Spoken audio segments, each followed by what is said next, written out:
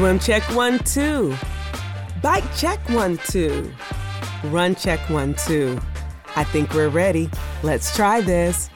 Welcome to the Tri Beginner's Luck podcast, a podcast where we explore the sport of triathlon from a variety of perspectives to help beginner triathletes on their journey.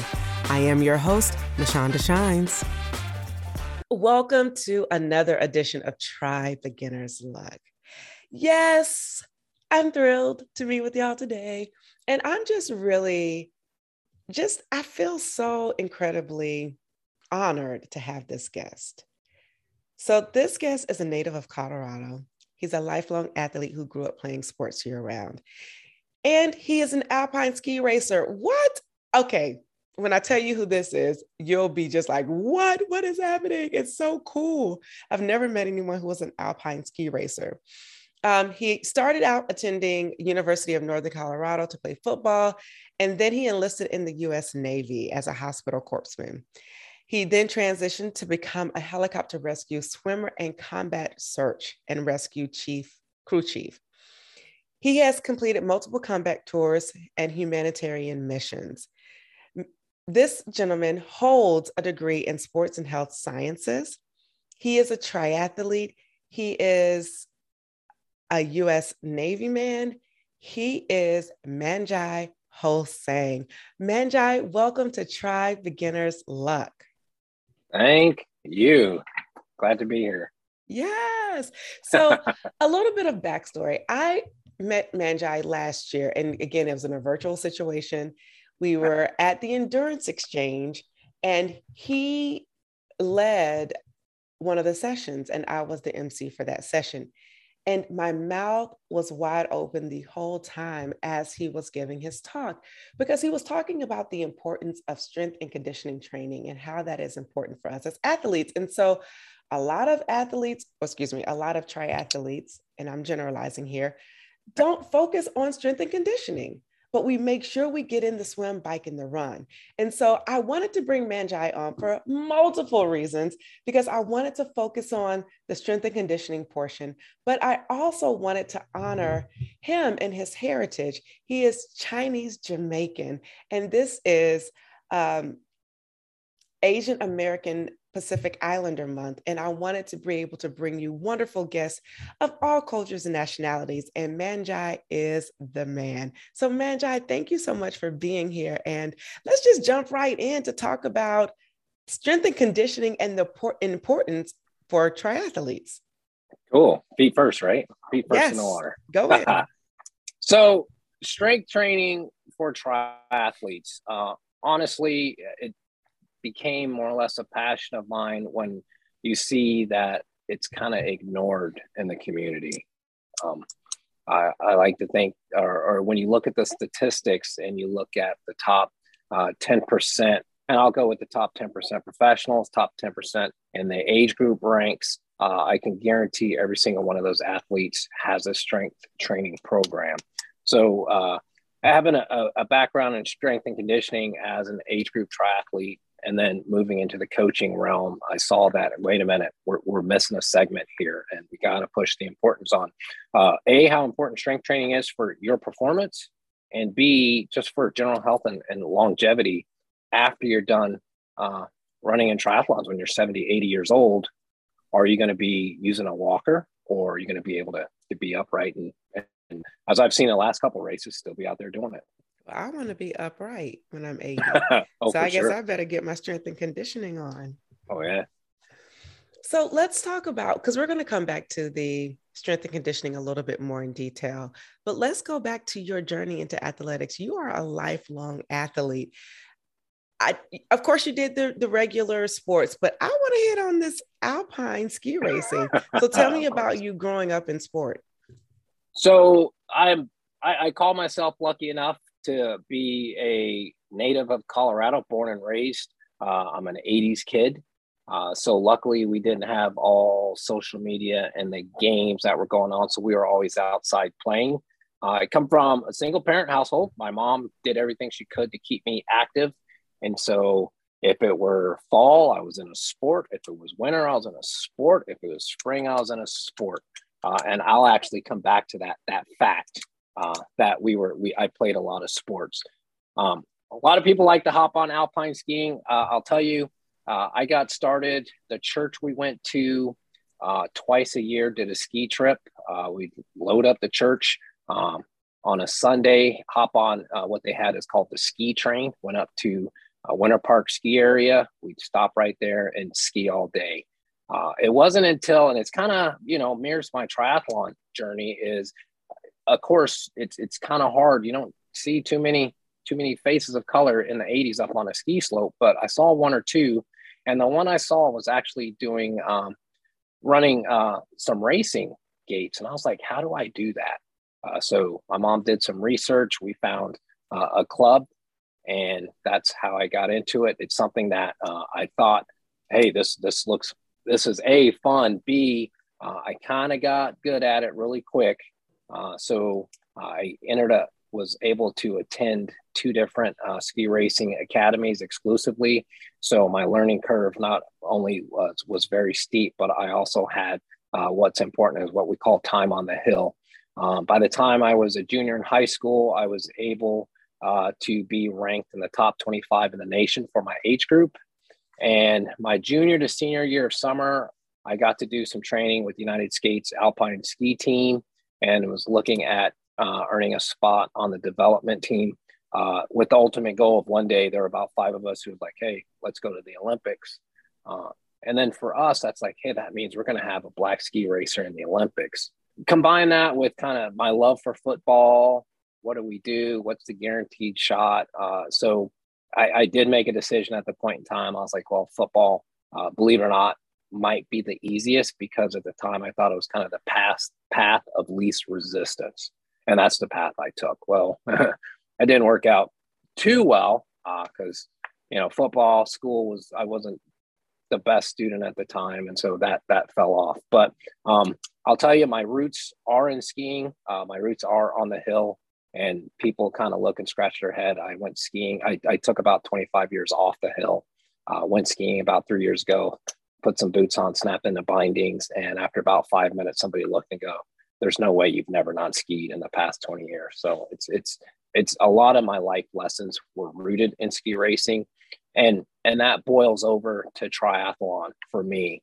When I first started racing triathlons in the early 90s, I didn't see a whole lot of people who look like me. So it was, I hear, when we come to multicultural and let's provide opportunity for minorities to get into it. I understand it. I think it's important. I can't say I ever really felt uncomfortable because I'd already been in that situation before, but I do know the importance of kind of that opportunity. So that's my ski racing. Wow. I think when you talk about your journey about, especially in equating that to triathlon and being able to transfer the skills in the feel of being welcomed or not welcomed as being one of the only people of color out on the hill or in triathlon, but you had already had a taste of it before getting here. And I think it's just important in what you said is that when you saw a person that looked like you on the hill, you said, I wanted to be like him. How do we do it? And you and your mom researched. So it goes to show and prove that when you see someone that looks like you, their representation, it matters so that you can identify yourself in it and be like, I can have a shot at that as well. As you've grown into this sport, you said you started in the 90s. What was it like doing triathlon in the 90s? Like I've talked to someone who started in the 80s and, went into the 90s, but I haven't yet talked to someone who started in the 90s and still, I feel like you're relatively young. Oh, thanks. I hope. I'd be remiss to tell you that my first multi-sport event was done on a dare, and it was a dare of a young brash me running my mouth, telling somebody else I thought it was pretty easy to do. And I bring that point up for the fact that I was coming off being a football player. I was probably 210 pounds of all muscle, and I did the event, and I was probably one of the last 5 people to finish. But here's what caught my attention. One, although I was one of the last five, it was a hill where you finished. Everybody I think who was at that race was sitting there clapping, cheering you on. And for me personally, when I crossed the finish line, the first person to shake my hand was the dude that I was running my mouth with. And that instantly said, I want to be a part of this community because everybody gave you a pat on the back and supported you. So that was my first. Second, I'll tell you, I started racing. I was stationed in Texas at the time.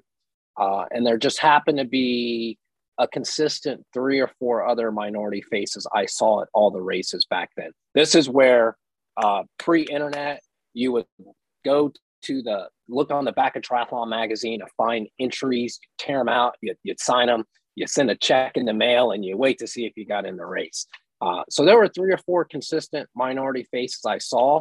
And like you said, I was new, but it told me, hey, it's okay. I can be here. And so representation, I didn't really feel that uncomfortableness. I did notice it, but never had too many bad experiences of, hey, what are the minority kids doing here? So I thought the 90s for me wasn't bad learning experience. I think in the sport, a lot of people were coming into it and we were all learning at the same time. I will tell you that I did take kind of a break, being on active duty. I had series of deployments coming back in the 2000s.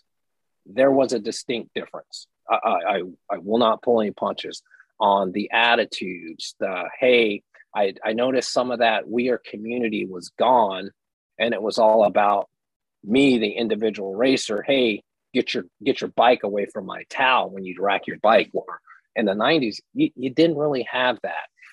Unfortunately, I think I'm seeing another swing back to, hey, we are kind of family.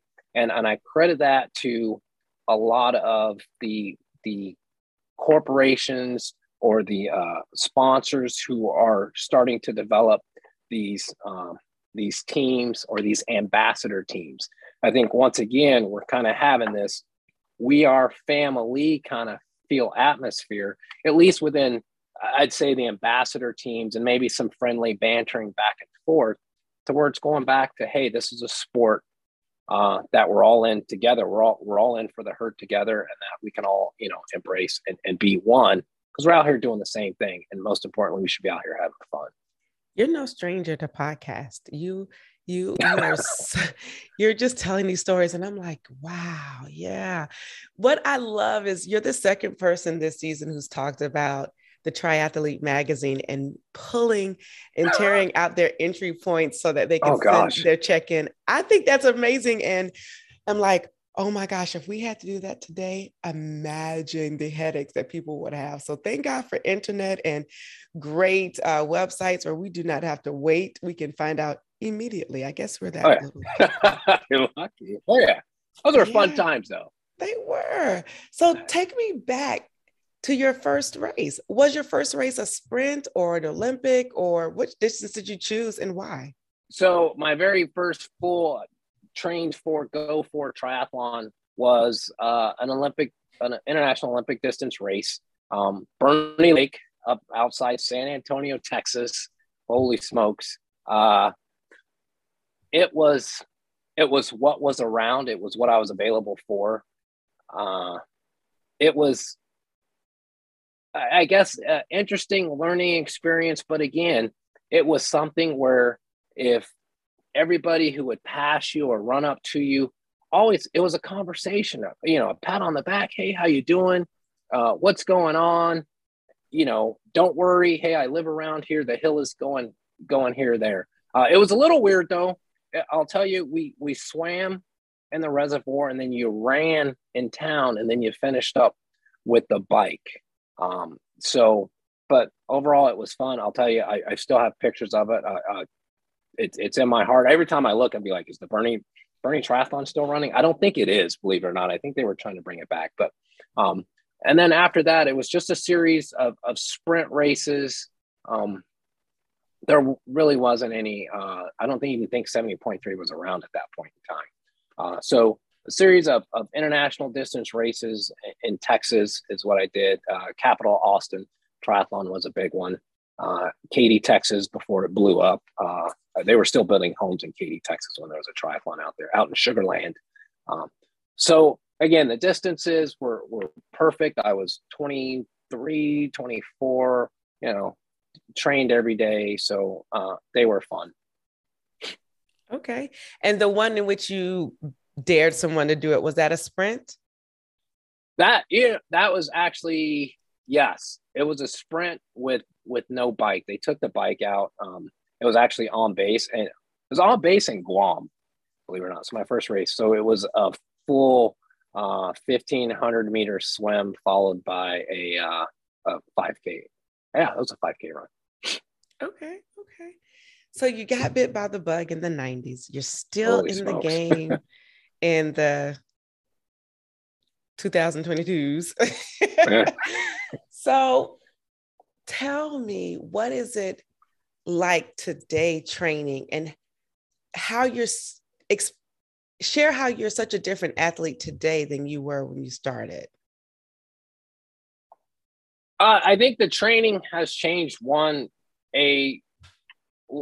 think age is number one. How do you train when you get older? I will go with, I know it sounds cliche, I train smarter, not harder, first of all. I understand what training is. Two, I think we have to get to a point, and I don't know when society is going to figure out that older athletes, how can they keep going? Because we keep getting smarter about how to train.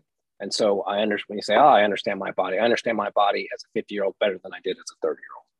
So I know what hurts and what's uncomfortable. So that's the training.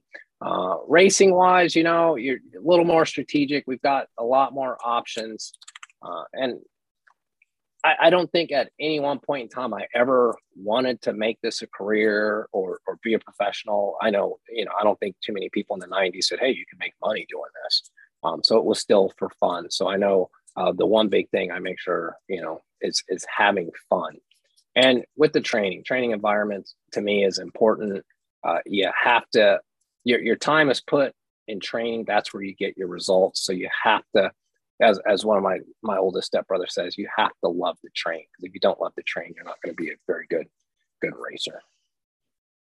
Okay, you mentioned you have a brother. Is he in the multi-sport world too? Oh no, multi-sport of sitting and watching. I just had to ask. That is, I love how you say that you've gotten smarter. And I think, for this audience, we have people from all ranges of life, but this is definitely targeted towards like beginners and seeing what they needed to do.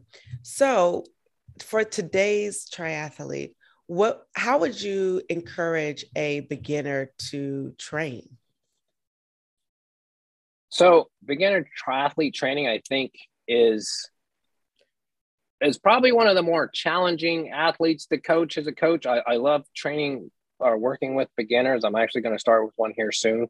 Is the importance of understanding each discipline. And I'll start with the swim, because a lot of people are like, I'll figure it out, I'll get over it. And keeping in mind that, yes, at the most, I think if you look at calculations, the swim is only 20% of the race. But the swim is the first part of the race, and it will make or break you. And then if you have a race where it's open water, now we're going to go from, are you comfortable in the water? Are you comfortable swimming in a pool? To, hey, guess what? We're going to take the walls and the lane lines away. Are you comfortable swimming in open water? So for beginner triathletes, the first thing I really emphasize is don't be embarrassed to seek out lessons. It's not an embarrassment. If you're going to pay a coach and the coach is going to teach you to swim, that's one thing. But if you need to figure out, hey, I can only swim 50 meters and I have to stop, understand the mechanics of swimming, and specific swim coaching or even adult swim lessons are the best. I worked at a pool where they gave adult swim lessons, and generally there's only 2 to 3 per class. So the progression is very quick. You can progress quickly, unlike a class of 15 or 20. Plus, I think adults understand. So the swimming aspect and just patience and understanding the fundamentals of the stroke and just doing it. Just doing it and trusting yourself is big. The bike, I think, I hear a lot of people put what I think at times is too much emphasis on bike equipment versus actually understanding to ride a bike. I think Tyler Knibb last year was a prime example. You don't have to have a $3,000 time trial machine to be a top performer. He did it on a road bike. So a solid bicycle setup to get going is important. Understand how the bike works. After that, start to put in the time to riding your bike. And it's not just riding on the trainer. I think the most important thing I like to emphasize for beginner and new triathletes is you got to find a safe road or a bike path and just ride. Understand what it's like to ride. You don't have to ride. If you're, the new triathletes who are going for a sprint, you don't need to go out for 2 and 3 hour rides. Your friends in triathlon who do half Ironmans, you got to go out for a 2.5, 3 hour ride on the Saturday. No, you don't. Go out for a nice solid 40-minute to an hour ride, build yourself up. Again, you're supposed to be having fun with this and you'll understand the bike. The run, I tell people I run because it's part of triathlon, and that I wouldn't run at all. But, you embrace the run because it's one of the most natural human movements we can do, and that's running. And again, for sprint triathlons, hey, if you start out running half mile, 2 times, 3 times a week, and the next week you work yourself up to a mile, that's the beginning. And so being able to run 3.1 miles for a sprint doesn't have to be your fastest, just need to get through it. And again, at the end, you can smile and go, hey, I accomplished something. There's my sprint. And now you have something to build upon after that. I am so glad that you said what you said about each of the different sports and that you broke them down the way that you did, because it at least gives them some basis and a premise that they can go around and be able to say, hey, if I'm doing this, I'm doing this, and I'm doing this, I am at least at a basic start. Right. How would you incorporate the strength and conditioning piece? And how many times a week should one do strength and conditioning? Here we go. Now you're talking my game. Yes. Yeah, strength and conditioning. So when it comes to strength training is exactly that. It's a training session. It's a training day. I implore everyone to add a strength training session to your work week, just as you add a bike session, a swim session, or a run session.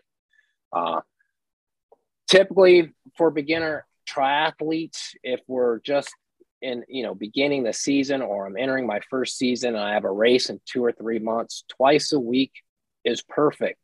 Twice a week is perfect to work on your fundamental movements using light to middle weight. We're not in there rearranging the weight room or trying to be like bodybuilders. What we want to do is do some resistance training to improve your muscle strength and stability. Therefore, when you put your body under stress, it knows how to react. And I emphasize that word stress because when we look at, and to get a little technical, when we look at the neurological system, putting stress on your neurological system in the weight room is the exact same system that's stressed out while you're at work, while you're driving in the car, and the person in front of you cuts you off. All right. So it's the same system. So understanding how to develop that system so it's resilient, that way when it comes under stress again, it knows how to react. So beginner triathletes, twice a week, lightweight, basic fundamental movements of some pressing, some pulling, some hinging, squats, and maybe a lunge along with some core stability work, and you're on your way. As you move out of your first season, and then you have an off season before you move to your next season, as you lower your swim, bike, and run training days, you can now up your weight training days to maybe 3 times a week. 35, 45 minutes in the gym, and I say out of there. So just to recap, so during the season, you recommend two times a week. And then yep. off season, up to 3 times a week and for up to 45 minutes. Right. Off season, if it ends up being 3 to 4 times a week, up to an hour, that's perfect. When I program athletes and I see athletes in the gym, or if I'm coaching an athlete, they're no more than an hour. I've coached athletes who are elite level high school, college. I've coached some athletes who are on national teams for their sport, because I don't just coach one sport. And I'll tell you, we don't train more than an hour. Anything longer than that, and you're doing something else. So a lot of worries are, am I going to get big? Am I going to get bulky? I'm a lady. I don't want to look like a man. If you're in there 45 minutes, you're not going to risk that, because we're training our muscles to do it. When we start adding extra weight and you're staying 2.5, 3 hours in the weight room, now there's ulterior motives. But for the sport, when you add mobility, flexibility, and strength training, effective training programs, that's 30 to 45 minutes. You're in, you're out, because you need rest, because you got swim, bike, and run somewhere that day or the other days to train as well. So good. I want to apologize real quick to both the listeners and the viewers, and to you. So about an hour ago, I took what I thought was a kitty Benadryl. Take a big one? It's the liquid kind, and Ooh. It says kitty. So I took the recommended dose, or maybe 2, because it was kitty. And now I'm like dozing off. So please forgive me. Of course, it's that season, it's allergy season. And, so please forgive me. In case I sound incoherent, guys, it's because I just took a Benadryl pill. So if you know me, probably call and check on me, because it is like, ooh. But you mentioned something at the end about mobility, flexibility, and strength training. My question I wrote down to follow up to that is, why is mobility and flexibility so important, and how can that make or break your race? Mobility, flexibility. As beginner triathletes enter the sport, the one thing is you look at is their athletic background. If you do not come, and I'm going to use swimming, for example, because that is always a hot topic. If you do not grow up in the pool swimming 4 to 6 days a week as a junior swimmer, when it comes to effective swimming, you notice we're always talking about technique. If you do not have appropriate shoulder mobility, it's going to be difficult, and it sometimes can be painful to achieve proper technique without the proper mobility. So when it comes to beginners and strength training, the first thing we want to assess is their mobility function. Basic example is, as a 30-something-year-old adult, can you lift your hand straight over your head? And you'd be surprised how it's like, can I not? Does it go straight up? Do I turn my head when I do it? Or does it go straight up and down? So once you have mobility, A, it's a point to start to work on, but B, we can improve your strength, because C, you're going to need the strength throughout the race with your shoulders. A, you're swimming with your shoulders. B, when you get on your bike, if you go down an arrow position, your shoulders are in play. And then C, when you start running and your arms start going back and forth, they're swinging from your shoulders. So, so mobility plays a big part. That will help in your overall improvement of the strength aspect. And the stronger you are, the better your performance will be. Okay, that's good. That's a good segue into backing up a bit. Okay. What is mobility? Mobility is basically the freedom of movement of the joint.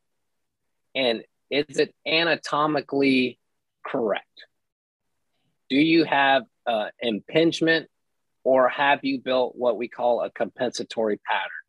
Meaning, generally, an easy example, what I have people do is stand up tall, lift 1 foot off the ground and reach for something right in front of them to pick up without falling over.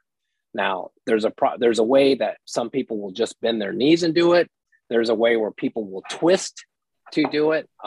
What I want to see is, can you hold your balance, bend your knee, and pick that up? If not, we all have compensatory patterns. We all compensate. We don't want those compensations to lead to an injury due to overuse. And that's where a lot, I overuse this and that. Well, are you using, does your muscle, does your joint move in the correct pattern so the correct muscles are firing to complete the movement? If not, it's a compensatory pattern. It needs to be evaluated and adjusted. That's it. We all sit in chairs all day. That's the best one. Us sitting in chairs is a compensatory pattern to squatting. When's the last time you sat down and did a squat and sat on the floor? So people at their workplace, or now that they're at home, they can just do a couple of squats every day to help them build that muscle and to help with that chain.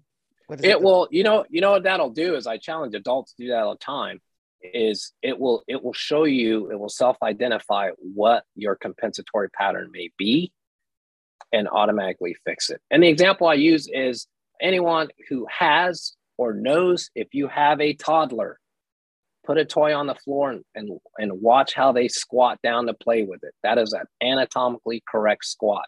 Can you do the same? Who teaches and parents with little ones, or aunts and uncles, if you've ever babysat the toddler, you don't have to teach a toddler how to walk or squat. We move things out of the way so it's safe, but you don't have to teach them, right? So they learn the patterns of mobility. Now, as an adult, can you do the same? If you're watching or listening, can you do the same? Hashtag let us know. Yeah, drop it like it's hot. Hey, drop it like it's hot. Stop. It's too early for that. I'm not ready for that. That's part of the ending section. Okay. So flexibility, that is one that probably gets a bad rap. At least for me, it does. But it's so important. How would you tell someone to incorporate flexibility? And if so, how much? And then I have a follow-up question to that. So I'm going to shoot you with a question. Flexibility gets a bad rap from you because why? You're not flexible? I didn't ask you to ask me that. A lot of people don't like it. Yeah, I'm stiff. It hurts. I can't move, because you don't move in that pattern. And I know that. So when I term mobility, flexibility, and I put them together, when you start to become mobile, you improve your body's ability to flex. And again, and rid yourself of or correct those compensatory patterns. And when I look at that, I always look at the same thing. What do we do when we're not good at something? We practice. Mobility, flexibility, I urge everyone to put that in the same group. If you are not very flexible, if you are not mobile, take 15 minutes out of your day and do mobility, flexibility patterns. After a while, your body will adapt. Our bodies are awesome machines, and it will start to understand, this is the pattern I need to move in, and your flexibility will increase. It comes over time. It has to be done. We have to have patience. I am the poster child of inflexibility. Every day, my first 20 minutes, I complain because my coffee gets cold. So it's a cup of coffee, couple sips, down on the floor. My dogs attack me, but they know I'm doing my movement patterns.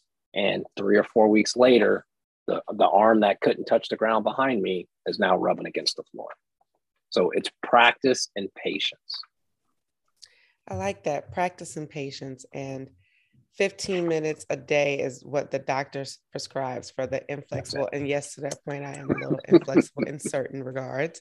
So I could possibly do that. So do you suggest doing flexibility workout and mobility workouts in the morning or in the evening? Done anytime. I like to start my day with them because when you start mobility, flexibility, it starts your muscles moving. You'll hear some people, oh, you got to have warm muscles. Your muscles will warm up by moving. It's called friction. B, you have to have a heart rate up. Guess what? If I start to move my body, my heart rate will automatically take care of itself. If it needs to elevate, it will self-regulate and elevate. So it's just something I do to start my mornings off because I know that's when I'll get it done. I also tend to do it right before a workout. It takes me 15 minutes. I had 15 minutes onto my workout, do my mobility and go. And the rewards are steep and deep. You'll get off your workout and be like, wow, I feel pretty good. That's what we want. We want you to feel good. You shouldn't get out of a workout and go, that hurt, I'm stiff, I don't want to do that again, because that's not fun. Well, ladies and gentlemen, you hear what we need to do. You hear what I did say we need to do. Because I think, one of those things, again, I go back and I say it, and if I'm not doing it, I hear it in circles. It's that the quote unquote yoga that people are just like, oh, I got to do yoga today, or I got to do my stretches. But if people got a bike ride, oh, I got to do that bike ride. Oh, I got to do that swim, or I got to do that run, or I got to do that cross training. But when it comes to the mobility and the flexibility workouts, it's like, oh, I don't want to do that. So don't frown when it's time for you to do those flexible workouts and your flexibility workouts and mobility workouts. Be glad with it because your body will appreciate it. Yes. What is a series that you can talk us through that will be really good for people to do no matter what stage they're in? A series of mobility workouts. Well, talk you, not visual. That's a good, you're challenging me. First one would be a good yoga one. Everybody knows, I think, kind of knows the down dog. So just what I like to do with that is toes tucked, and you can be on your knees. You don't have to be high hips or anything. Just kind of in a kneeling position and just leaning forward.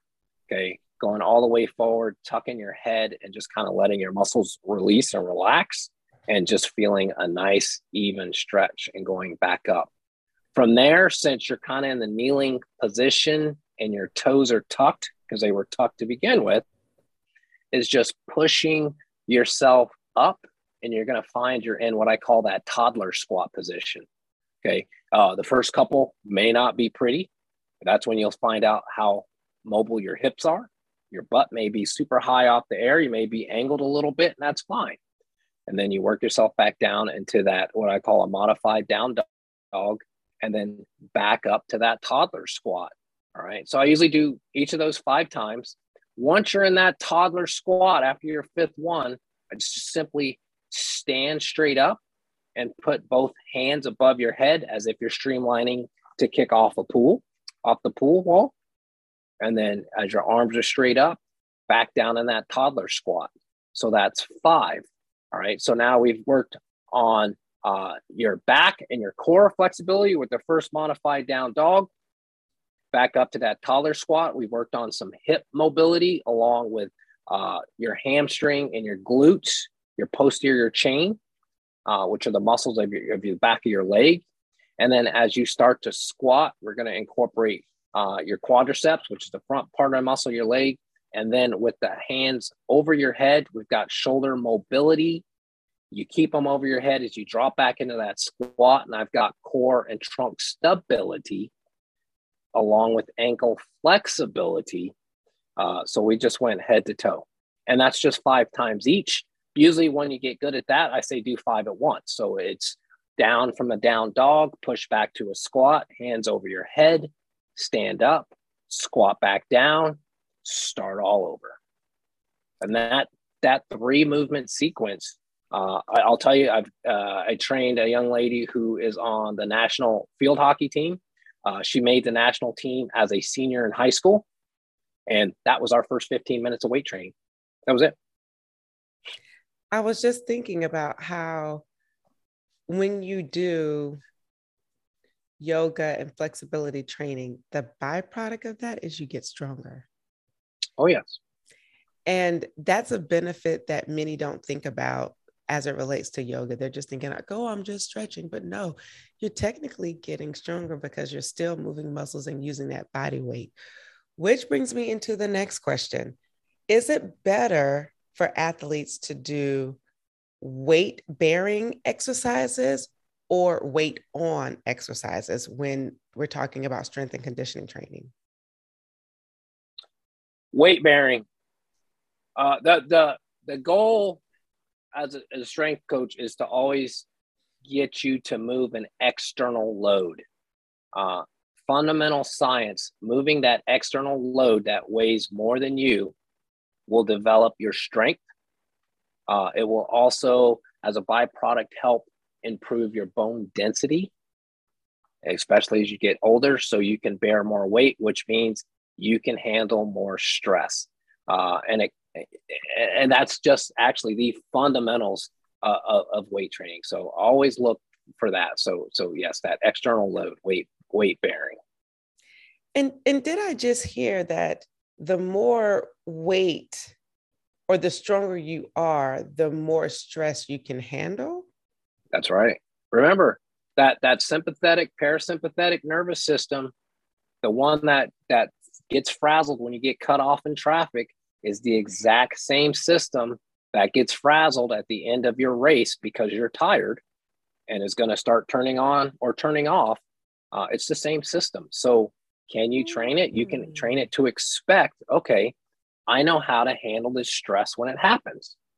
And generally what happens is when you get tired, especially if you're without the absence of weight training in a race, that's when you see compensatory patterns. We've all been to, or if you've seen a race or a long distance run, towards the end, some people have that forward lean, looking like they're bent over and can't do anything. Well, the compensatory pattern is their core strength isn't quite there. Their hip flexors are rolling out on them.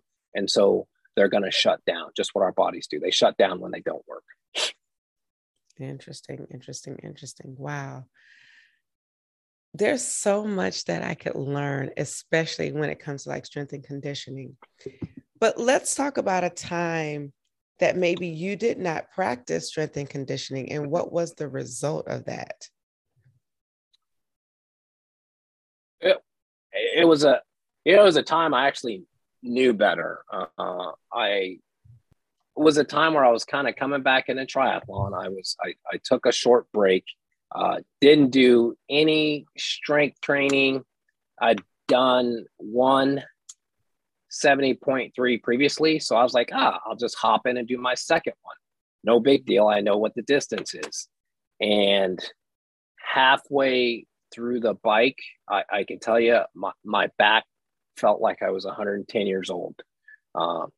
As I kept going, that pain went down to my legs, my calves, and I had problems actually dismounting the bike and somehow hobbling over to rack my bike, and I couldn't move. I was locked up. I'd seized up. I physically couldn't move. I lay down in the transition area. That was the result. That's how that works. I was like, there's no way this can happen. I don't believe I wasn't even 40 years old when it happened. So I can either A, tell myself, I'm just getting old, or B, something has to change. And I knew I wasn't lifting weights at the time. And that, to me, that's what happened to me. So once I got back in the weight regime, incorporated it in my training, each year as it goes, it gets better and better. I kind of use myself. One of my coaching mentors goes, when is your coaching method effective and how do you know? So what I've done with the methods that I use, I was the guinea pig. I practiced them. I did them for 6 to 8 months and then raced. Did it work? Did it not work? Okay. Part of it worked, part of it didn't work. So now I'm just kind of a mad scientist throwing things together. And at the end, the way I strength train athletes who run endurance sports, it's because I've done it. I figured out what worked and what didn't work. Although, everybody's different. But once I see what needs to be worked on. Trust me, I've been there and actually done it, so I know what it's going to feel like. Okay, okay. So people shouldn't rely on muscle memories when they're coming into racing, because sometimes people are like, oh, well, I don't need to train as much because I've done it before. So muscle memory is not the ideal way to do it. No, we can talk ourselves into it that it is, and there's always going to be some people who can get away with it once, maybe twice, but it's not going to effectively happen, and you're just opening yourself up to injury. I love. Now I want to shoot back to talk about your Chinese Jamaican roots. What was that like growing up in Colorado, and how did Confusing. that affect sports? So Chinese Jamaican, people would kind of look at me and go, what? And so I tell the whole story. You know, my mother's American, my father's Jamaican. My grandfather on my father's side was from China, and he married a Jamaican. And obviously my mom and dad went from there. So you always look for, as a kid, the names. A, what's your name? How do you say it? Where'd it come from? B, there's no way you're Asian. So that was always kind of interesting. I found that kids my age were always more accepting, and could look at my name and would try it, and I could tell them it, and they'd say it right away. Adults always had the hard time of say your name again, and always wanted to give me a nickname. So it was a little different. Again, I was the kid. We have the license plates out of the cereal boxes or your name tags on the store floor.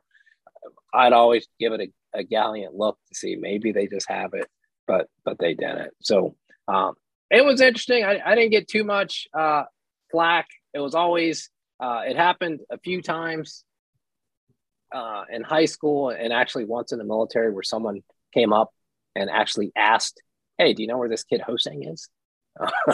So I'd have a chuckle and give them a hard time for a minute, and then say, "Hey, it's actually me." So. Have you ever had to overcome any barriers as a result of being Chinese Jamaican? The barriers, I think, or the obstacles that were always in place were predetermined.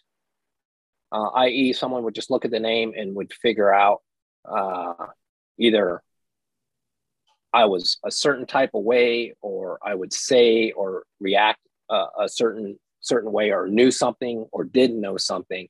And I always found it interesting. I can give those answers because as I would get to know the person, they'd ante up and go, "Hey, I kind of feel embarrassed because I just figured, A, you were Asian and didn't know anything, or B, we're super smart at math. Like, me and math don't get along.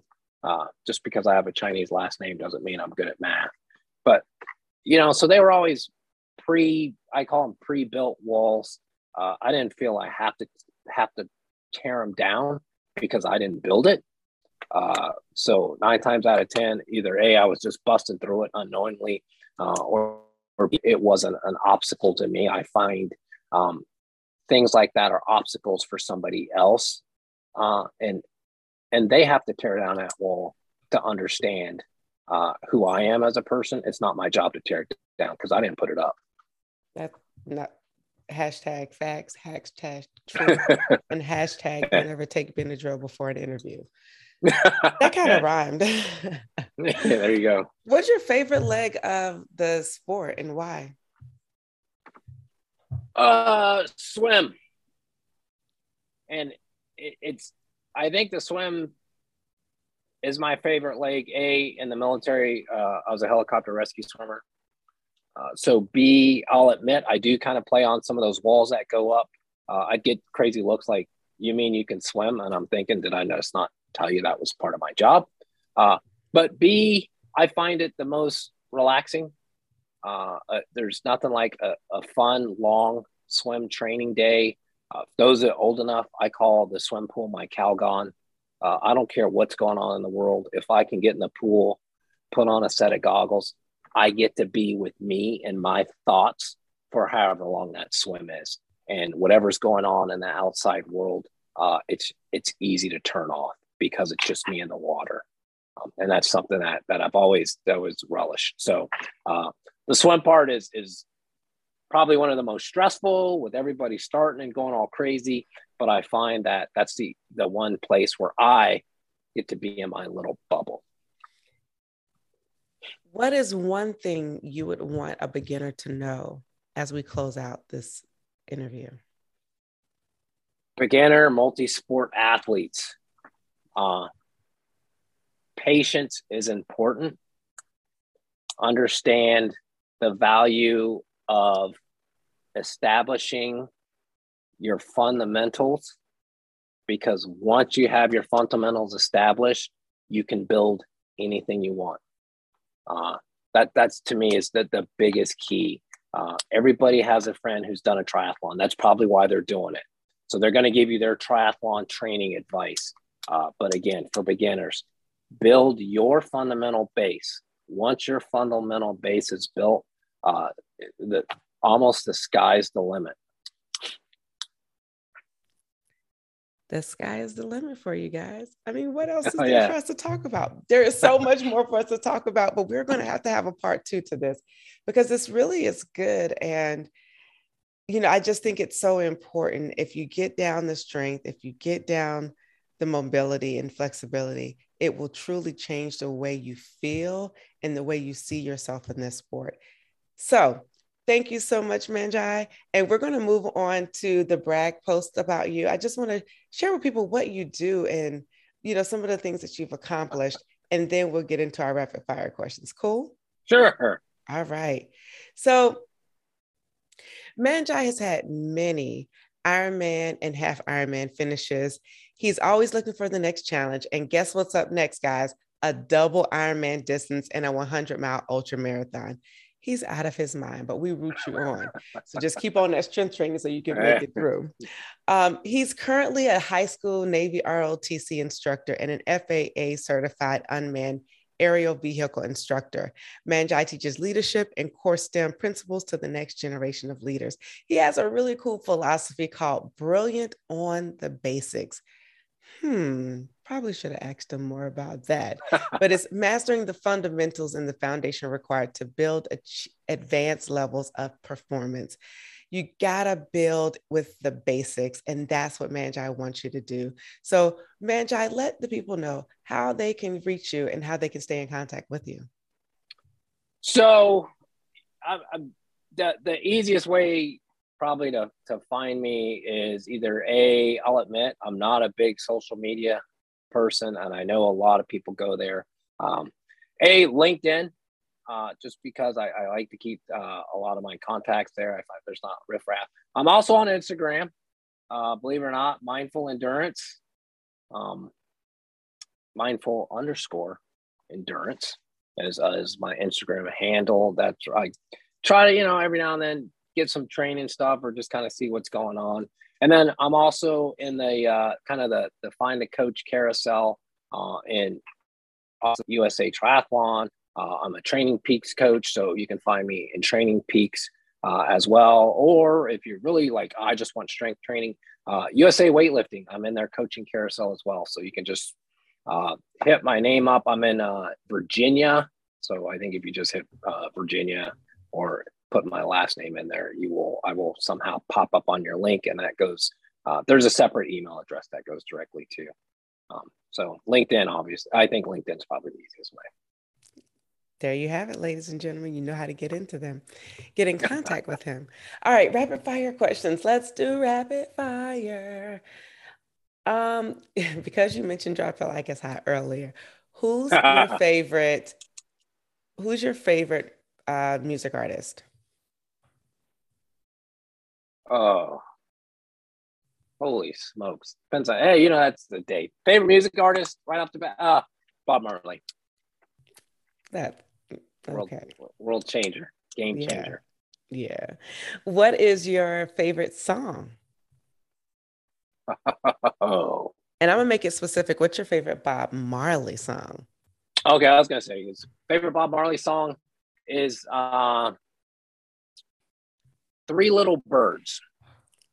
Because I don't care if you know the words or don't know the words. I had a friend that called it the happy song. Once da da da da da da. People move. There you go. People just start moving. So there you go. Because up in the morning when you're facing the rising sun, three little birds. Okay. Yep. Sounds good. Yes. Okay. That woke me up in my Benadryl days.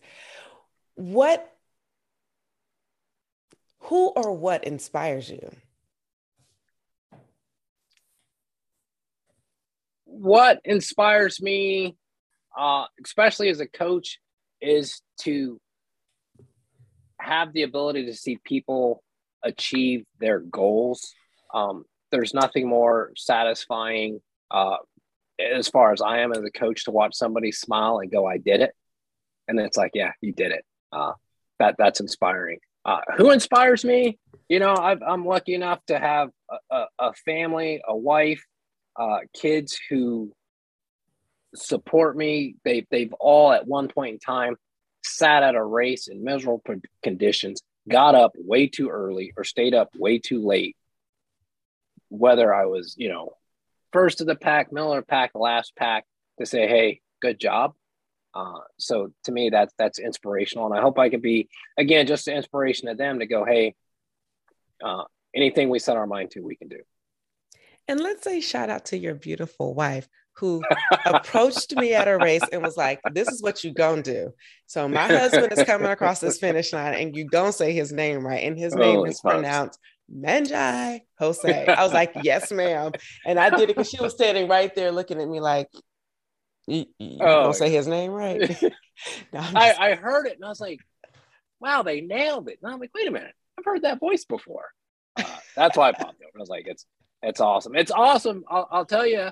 And I think I've raced a fair amount of races. It's nice to finally hear a lady's voice. It's awesome. And you have the right voice to be doing that. And it's awesome. So please, I hope you are at more races this year. From your lips to God's ears. Who's listening to this? Who's going to make that happen? Yes. Well, thank you so much. Our time has come to an end. You are a delight, and I can talk to you all day. And again, I apologize for me taking Benadryl because I am literally, my eyes are getting so heavy. But it's that season and it's that time of year. And so if you're watching this, if you're listening to this, don't forsake your strength training. Don't forsake mobility and don't forsake flexibility. So be sure to get into it, do it. It's going to make you a better and stronger athlete. And it's going to help you to try. And whenever you try Beginner's Luck, you always win. I'm Mashonda and I'm out. Peace. Thank you for tuning in and listening to this episode. We need your help so we can continue to try at TBL. So for more information on where you can find and subscribe to this podcast, visit www.trybeginnersluck.com. And don't forget, whenever you try Beginner's Luck, you always win.